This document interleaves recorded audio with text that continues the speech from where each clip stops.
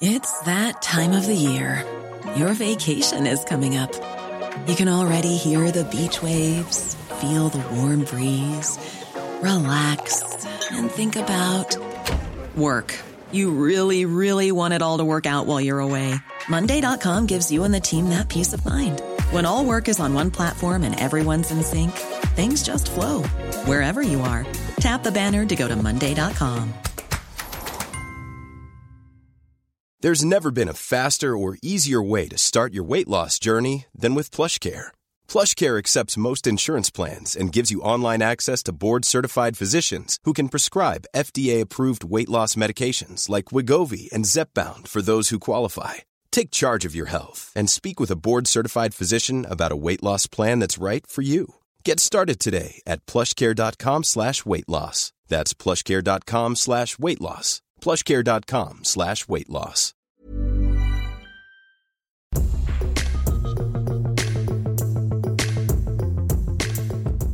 It's the Luke and Pete Show. It is Monday, the 12th of April. Everything is becoming unlocked down and we are free to spit in each other's mouths. Welcome to the show. Luke Moore, would you like a big kiss from me? Chilling start for everyone, I think, start to but the show. Mostly for me. You're such a punk.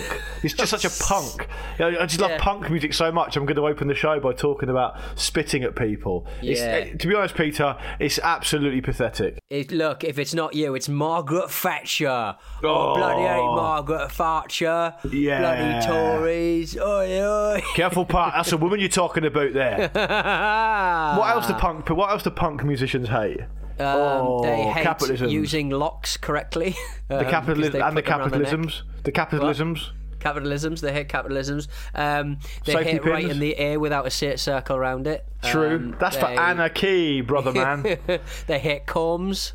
Because it might disrupt their lovely Mohicans. Speaking of anarchy, Peter, you were once listed as, of the 8 hosts of the Football Ramble, you were once listed as the chaotic evil host. Oh yeah, I'll take that. That's nice. Weren't you? Is it chaotic evil or chaotic good? Chaotic. I never know how those kind of charts work. What makes you? Because I remember when I used to go to a shop called Myriad in Hartlepool Town Centre to play some role playing back in the day next to people. Oh, tell us more about that, Dalton. Well, I got thrown out Steampunking. I did not respect the dungeon master. Did not respect the game master. Well, how did that disrespect manifest itself? Because he was a bellend, and I was. On the other hand, you're doing role playing games. What do you expect? We were playing the Teenage Mutant Ninja Turtle role playing. Oh, amazing! Game. I was an armadillo, and what? He wouldn't let. I just go. All right, then. I didn't understand why he is the ultimate kind of authority on stuff, and I was going. All right. Well, I'm going to roll a D50 or whatever. See if I can fly out the bloody window. And he's like, no, I don't. No, you can't do that. We're going, well, let me roll it. Let me roll, see if I do it. And every time he wouldn't let me sort of fly out the window because I'm an armadillo and they can't fly. Pete, what role does an armadillo play in a Teenage Mutant Ninja Turtles role-play game? I mean, you would think that he would be quite useful, a 17-year-old armadillo. Mutant armadillo, it'd be quite useful, wouldn't it? Because if you're surrounded by all of these kind of soft, shell. stodgy, exactly, you'd be like a kind of merc. You'd be someone who kind of braces the doorway so nobody gets shot or stabbed. You're the guy who'd sort of protect everybody because you've got a nice outer shell, as did the Ninja Turtles, presumably. You started this story by saying we were talking about chaotic good and chaotic evil. I came up as like traditional evil, I think. But how does this refer to you and your days as a steampunk in role playing game? Because steampunk is one punk you can get on with, isn't it? Wasn't this? Is there an Only Fools and Horses punk? There probably was a few kicking around because it was the 80s. I didn't respect his authority, but I remember I was chaotic good, and I don't really understand how those classifications work. I'm sure somebody will probably email us about them. But interestingly, my wife used to do spent a bit of time doing those kind of Dungeons and Dragons type role playing things. She revealed to me a few weeks ago. I didn't even really know it was a thing when we're pretty much the same age. I had we're the same school age. I had really no idea that was even a thing. I remember Hero Quest. I remember Space Crusade. Yeah, enjoyed them, but that was never really seen, as far as I remember, as like a proper nerd thing where you could actually take it up to the max and do like actual proper role playing. And it became cool again, didn't it, because of Stranger Things? Okay, did it? Because they play it a lot on Stranger Things. Did they? Right, okay. And they made it seem really cool. And I'm sure it is cool. I don't really know anything about it. But how did you even find out about this type of stuff? You go into this closed shop and you're playing role-playing. I didn't even know it was even a thing that existed back in the 90s. But I think Hero Quest and Space Marines and stuff, they were like cut down very kind of W.H. Smith's versions of the stuff you'd get in the Citadel Your entry level. Your entry level, kind of quite broad kind of entry point to funnel you into your Warhammer or your Warhammer 40,000. I think 40,000 was set in the future and Warhammer was very much set in the past, and I certainly preferred the early stuff. That said, though, with the figurines, I did enjoy painting the Space Marines. They had some lovely blue colours. Some of them are... Some of those paintings are amazing. I mean, they're incredible. I don't know how. It's so clever. And it's probably quite popular with children because they've got very sort of they've got tiny hands and very sort of delicate. They can sort of get with it. I can't imagine any grown up with old eyes could paint them very well because they're so tiny. But yeah, didn't respect the authority of the dungeon master. I was chaotic good, and I'm not really sure where the chaos comes from. Where does it actually come from? I don't know. How did it manifest itself then? You just got booted out and you weren't asked back? Just got booted out. It wasn't asked back, really. I mean, and to be honest, I had a nicer time not doing it. And were you introduced to it through a friend, or did you just turn up or give it a bash? I was introduced to it through a friend called Joel, who worked for I think he went on to work for the God Channel. He used to take me to... what a journey he's had. He tried to convert me. He took me to like kind of Sunday, like a Sunday school, but it lasts all summer. So a couple of summers, my mum and dad were absolutely cock a hoop that I'd been taken to some church for about 3 months. I just got brought back completely, and just watching people singing songs like "Jesus is a Rock and He Rolls My Blues Away" on a out of tune Takamine guitar. I like to think of you being actually the perfect, most traditional son before that 3 months. And then when you came back, it was almost like the birth of a supervillain. Yeah, we've got what we've got now because of that. That was the influence. Seeing the other side of it. Well, I think my last kind of trip out with the church lot was we went to the carnival on Seaton Carew, where the beach is near Hartlepool, and I wet my pants and just came home. Just wet myself. What, you just went straight home? Yeah, because everyone was on the waltzes, and I was like, I really need a wee. Right. But I thought it would be terrible, and I would go missing if I ran to the toilets. But I just stood there and wet myself out of just sheer awkwardness, and that very much sums up me as a person. I would say I would rather wet myself. I'd rather defile myself than make a stink. Speak up. A stink. Yeah, I can see that. It reminds me of a story. I had a good friend growing up called Adam. And we ended up being friends, really good friends till we were kind of 18 or 19 or whatever. We played football together, we were at school together. Anyway, there was a story that neither of us could properly remember or admit of when because we were friends. I think we went to like nursery together and everything. So I think we were friends when we were about 3 or 4. Right. And I tried to do the timeline, but I can't really work out which Star Wars film it would have been. But when I was about maybe 4 or maybe 5 or whatever, and he was the same age as me, one of the Star Wars films came out. Let's say it was Empire Strikes Back or whatever. And weirdly, for a small town on the south coast, where I grew up, Gosport, across the harbour from Portsmouth, as you know, they had some kind of Star Wars like event at my mum's supermarket of choice, right? Which was called Main Stop, right? And it involved people dressed as Star Wars characters in Gosport in the early 80s, wandering around the supermarket. And I was there shopping with my mum, and he was there shopping with his mum. Yeah. And my mum and his mum and me and him can never remember which was which, but one of us got so scared by the Darth Vader that we pissed our pants. But neither of us could remember who it was, so we'd always claim it was the other. So, yeah. I mean, I was very much scared of the of Darth Vader from a very young age, and so I've definitely also probably wet myself in public on at least one occasion. So how old were you at the time when that happened? I don't know, to be honest. I was probably about 7 or 8, I imagine. A little bit later than you would probably expect as someone who's going to urinate themselves. But it's when the social kind of fabric of my life kind of started forming, and I became incredibly embarrassed and quite timid So it was probably later than you would sort of want to be pissing your pants, to be quite frank. And speaking of wetting yourself, have you wet yourself with excitement now that the pubs are open again? I spent a weekend. I visited my sister, and finally met my niece. Oh, lovely. Which is bloody lovely. Little baby Sophie. She's not that into me, to be quite frank. But, right. Baby she'll get there. She'll learn. She'll take you to her heart, like the nation has. Baby Emma is definitely on into me, which is good. We went down the swings, and I sort of walked past the pub, and I was like, you know what? On a day like this, where I'm seeing my family, I don't miss the pubs, to be honest.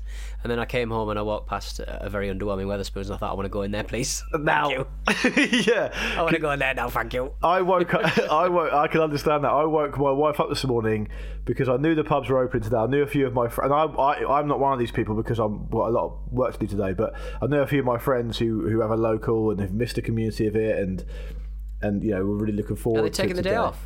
Well, no, a couple of them, because they're working from home anyway. A couple of them, I think, have got no meetings in the afternoon, and they've booked themselves into the pub garden, right? On a Monday. Yeah, I opened the curtains this morning and woke Mimi up because I saw the snow coming down. Oh, fuck off!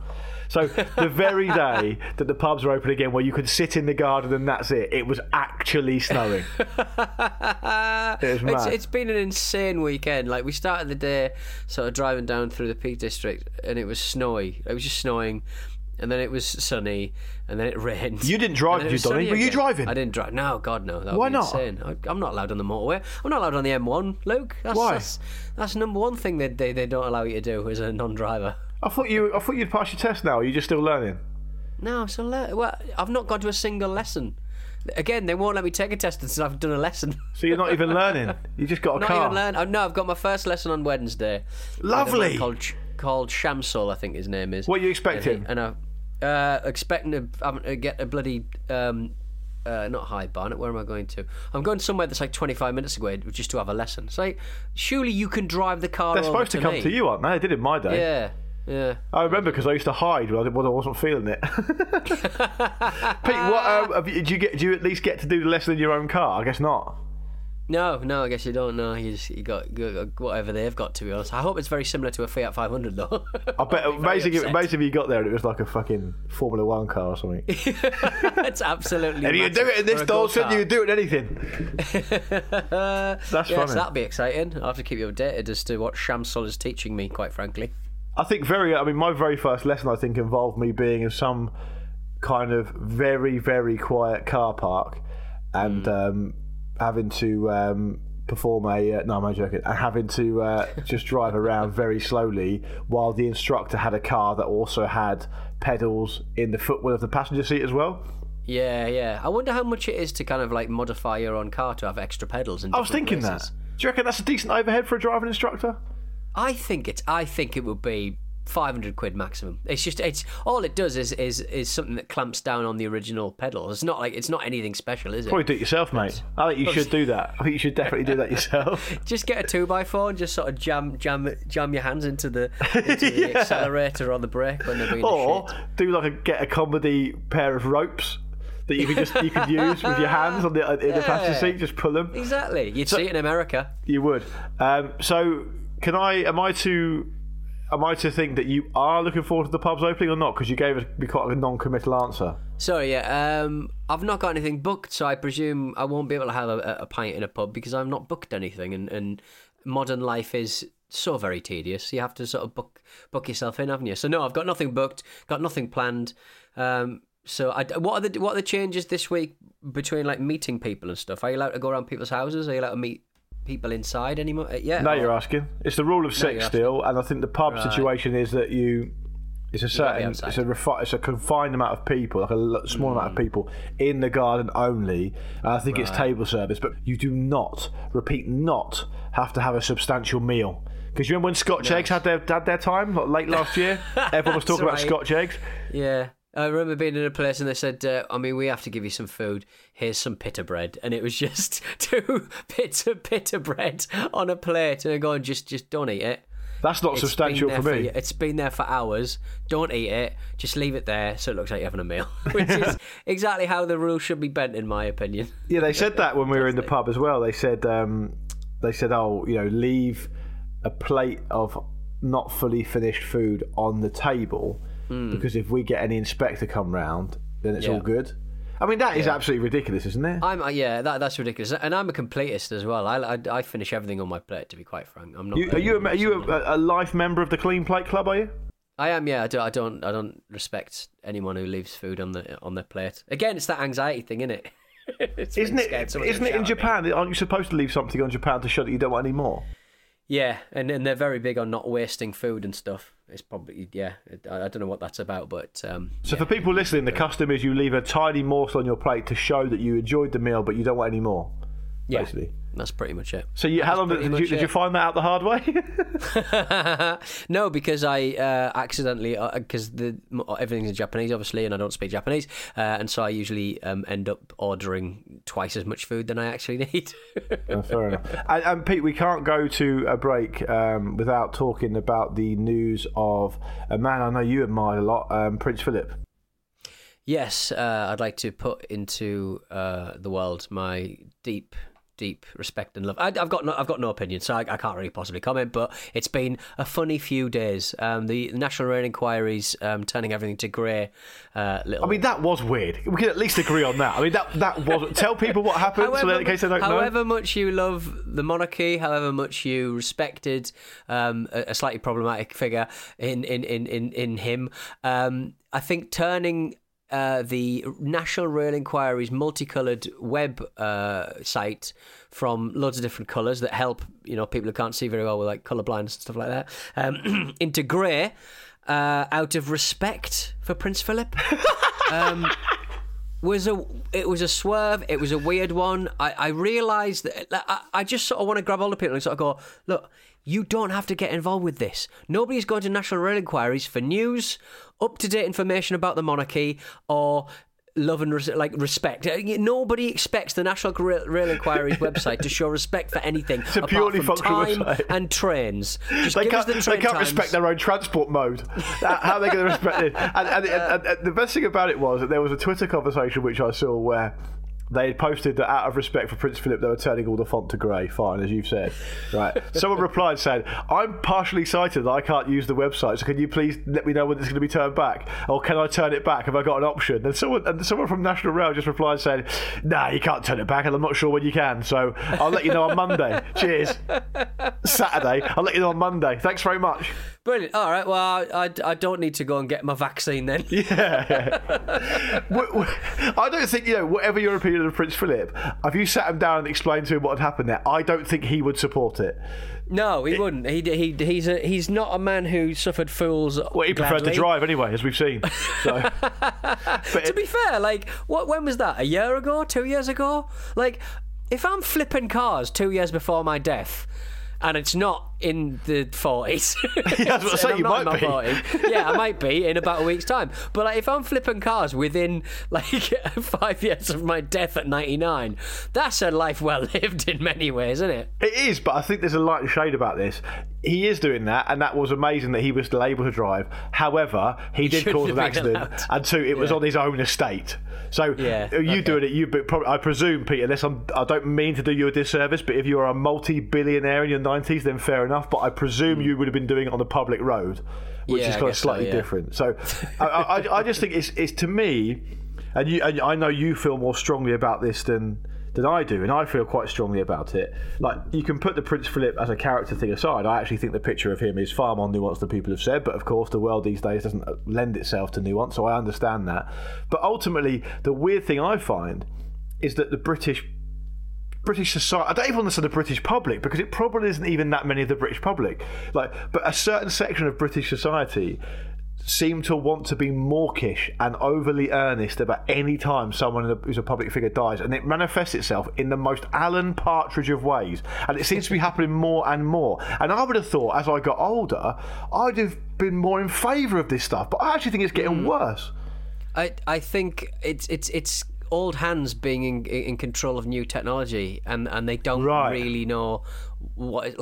I didn't need to see a picture, a Photoshop of Captain Tom at the pearly gates. Why is he involved? Greeting Prince Philip and asking whether he wants to go for a brandy. I didn't need to see that. And I don't understand how Captain Tom got up the stairs, because he's not got wings. In this situation, no one wins. In the picture. No one wins here. There's no one here coming out of this with any credit. You are besmirching the name and the image of two dead people, right? And God. God's, yeah. Why are you getting? Yeah. And the thing is, like on the actual news itself, and I personally felt like it was a bit over the top, but ultimately, Pete, and I'm sure I can get agreement from you on this, a man has died, right? A man with a family has died. For better or worse, it's a remarkable life, and I thought it was summed up really nicely by the lobbying group. I forget their actual name, but they're a lobbying group to turn Britain into a republic, right? And they're very active on social media. They do a lot of lobbying because their cause, their actual reason, their raison d'etre is to abolish the monarchy. And they posted, to their immense credit, as far as I saw, they posted a tweet about 8 o'clock in the morning, the day after he died, or a few hours after he died, saying, "A man has died. He has a family. This is not a time for us to be making comment. We wish the family all the best. We send our very best regards to his wife and to the family, and we'll be making no further comment." That's all you've got to do. Yeah. Like, why is everyone piping up? Especially if you've got a vested interest in the abolishment of the monarchy, so people will be looking to you to have a spicy take on stuff. Yeah. And if they can have, or to affirm their shit, clarity, basically. yeah. And if they've got the clarity of vision and the self-respect, I think, to sort of say it's not for today. Yeah. Someone's died. I think we've made our position clear about this chap, and why they exist and why these people exist. I think we've made that very clear. But it's not our day, is it? It's not our day. We're not celebrating. I don't need to know what the UK branch of Wimpy has to say about. I'm not saying they did tweet about it. I'm just saying that. We don't need it. We don't need a ceremonial burger added to the discourse. And also, I don't need to be told that the way that I'm grieving is wrong, and the way that, like, listen, he's a man with. It's people who there's that, and there's people who tweet about people who are complaining about the monarchy. You know what I mean? They're sort of going, like you were saying, a man has died. Have some fucking respect. Blah blah blah blah. And you're like, oh well. No one was really disrespecting it until you started having a go. It just everyone has to have a voice. Everyone has to have a say something about it. Can we say that if you see that a public figure has died, if your first action is to load up Photoshop, just step away from the computer? Yeah, Captain Sir Tom Moore _ Prince Philip _ Heavens Pearly Gates .jpeg/final final. .png Suns Shadows. The thing is, Pete, they're not even doing PNGs, are they? No, they're probably not. It's probably going to be JPEGs. It's going to look terrible. I reckon it's a bitmap half the time. One of the best things I saw over the weekend wasn't even about Prince Philip. It was a journalist who had been following DMX around, who obviously sadly passed at the weekend.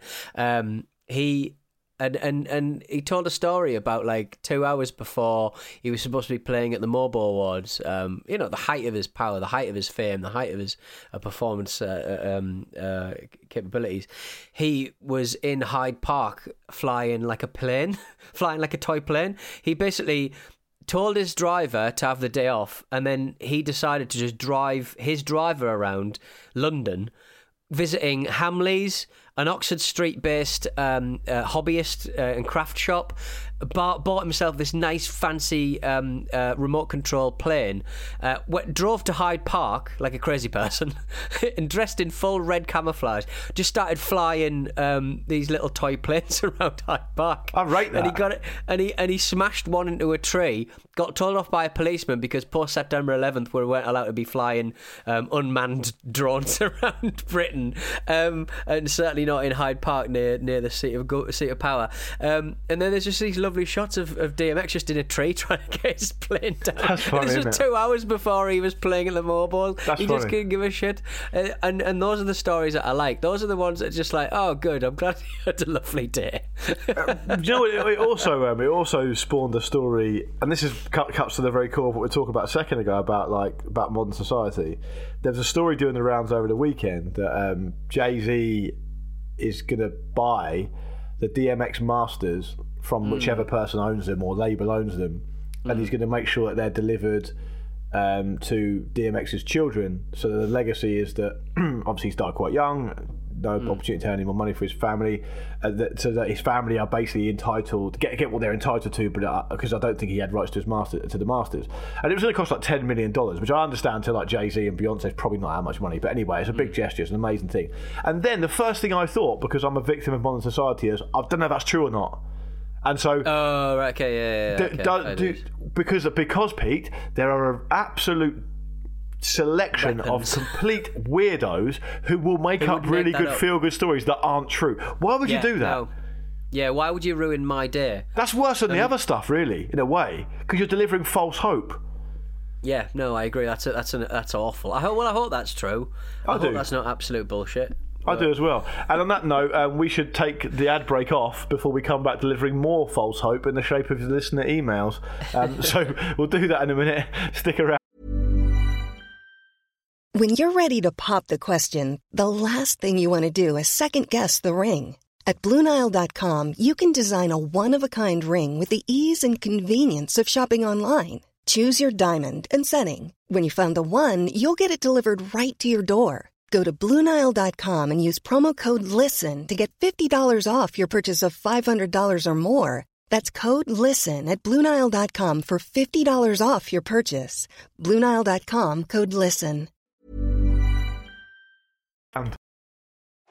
Join us on the Football Ramble as we explore the ridiculous world of football. We bring in-depth analysis of the biggest moments, like Bruno Fernandes's one-eyed penalties. Sounds like a Metallica song. Yeah, it does. But obviously, with one eye open. but if you have one eye closed, you know your perception. So imagine if he tried the dink and it just went 2 feet in front of him. Yeah. Every weekday we cover the good, the bad, and the Newcastle. Although Shelby wasn't surprised either. He said the way they play isn't great. And you couldn't fucking beat him, could you? Could Shelby be the mole? Bruce accused them all of treason. To the Geordie nation. Yeah. Putting the football world to rights.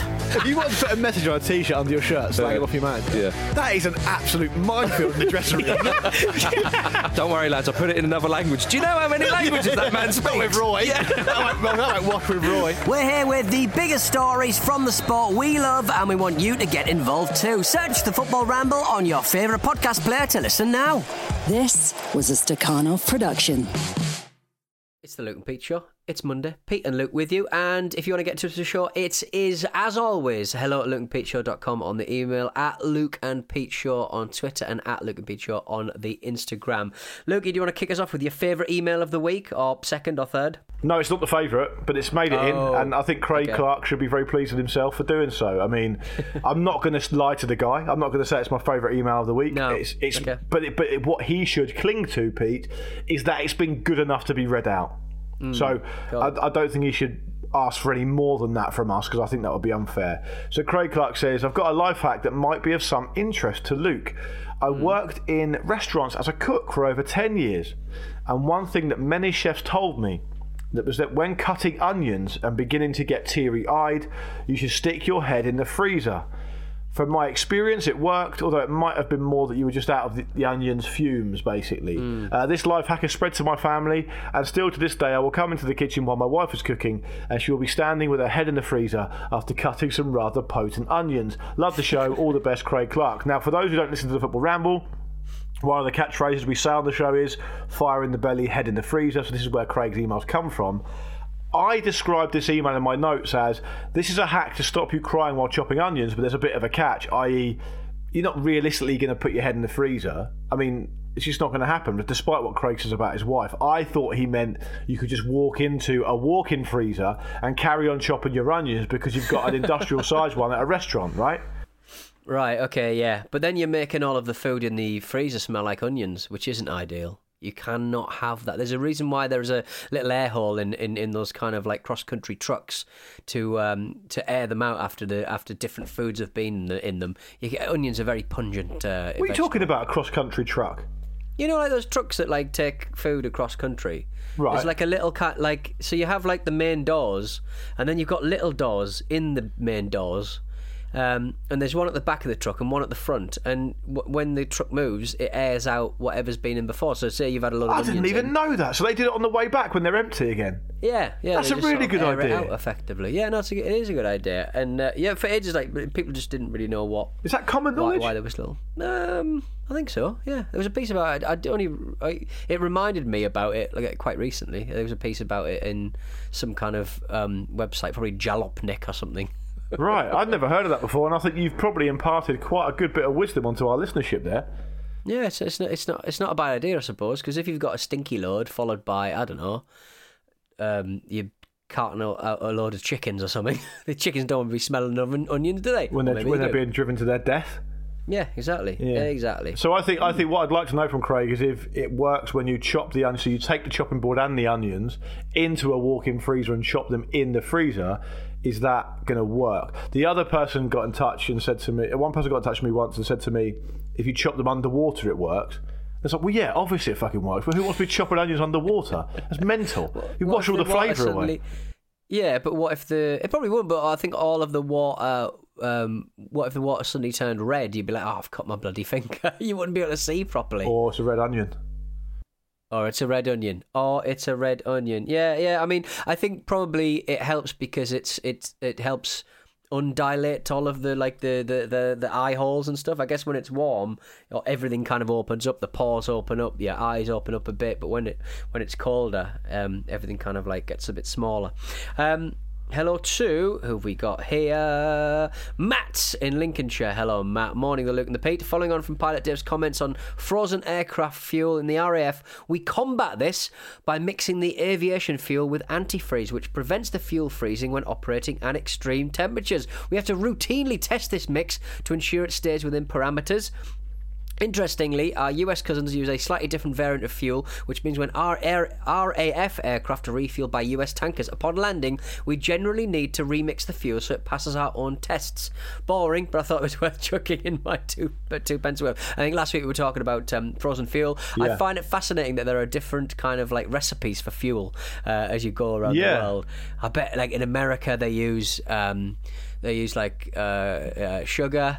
And down in Mexico, they use like corn syrup. What I find fascinating about it, and Matt says it's boring, even though he emailed it in, so good for him. But I mean, what I find fascinating about it is if I was left to my own devices to do something like this, my brain would tell me straight away the first thing you don't want to be doing is putting anything in the fuel. Do you know what I mean? Leave the fuel alone. That should be sacrosanct. You should be putting stuff in the fuel because who knows what's going to happen. Well, I mean, fuel's already a distillate, isn't it? A fuel's already like I don't know. Stuff. I don't know what it is, and I don't think you know either. Pete. Yeah, I could tell you. I presume it comes from some sort of derivative of crude oil or whatever that has to be refined and then changed. Yeah. But I don't think I'm the one to be messing with the recipe. Is what I'm saying. No, like you're not like dipping your little finger in and going. No, I think more flour. When you said sugar in the fuel, it reminded me of the scene in Kingpin where Bill Murray's character Uncle Ernie McCracken puts the sugar in Woody Harrelson, Roy Munson's gas tank to purposely break his car. So they have to ride together and do a scam together. So sugar in the gas tank's not very good for you, I don't think. You shouldn't be doing that. Sugar in the Gas Tank is a classic. I think there's a song, Sugar in the Gas Tank, by somebody. Oh, by a band you like. Well, that's almost certainly a Newfound Glory song or something. Might be Lagwagon. Never mind. Real Big Fish. Yeah, so I was playing Real Big Fish to Andy Brassel before a Ramble recording last week, and he was nodding along. It's not cool enough for him, is it? Hip-hop. Nodding along. You know what Marcus is like? Marcus mentioned Coldplay to Andy. Just literally said the word Coldplay last Friday, and Andy's nose turned up in a way I've never seen it before. Like he's so genial and so lovely all the time. You just say the word Coldplay, he looks like he wants to commit murders. He's like one of those little red cellophane fish. He just rolls up into a ball. Yeah, goes, exactly. Oh, gross. It's immensely triggering for him to make any kind of easy listening. Because I remember the first time I met Andy, I went around his house, and he had like decks set up with like some quite heavy drum and bass on the turntables. Right, okay, yeah, nice. So he's that kind of like guy. It. Anyway, let's get out of here, Peter. Anyway, All right, then. Let's do it. I've been Pete Donaldson. He's been Luke Mill. We'll be back on Thursday for more of this chod. If you want to get to the show, hello@lukeandpeteshow.com, and you can check us out on Twitter and Instagram. Just do a search. I'm not going to hold your hand. I'm not your dad. See you on Thursday.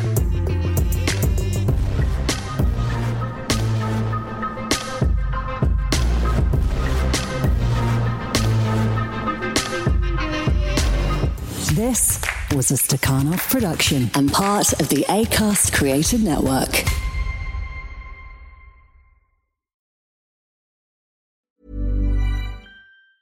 Planning for your next trip? Elevate your travel style with Quince. Quince has all the jet-setting essentials you'll want for your next getaway, like European linen, premium luggage options, buttery soft Italian leather bags, and so much more. And is all priced at 50 to 80% less than similar brands. Plus, Quince only works with factories that use safe and ethical manufacturing practices. Pack your bags with high-quality essentials you'll be wearing for vacations to come with Quince. Go to quince.com/pack for free shipping and 365-day returns.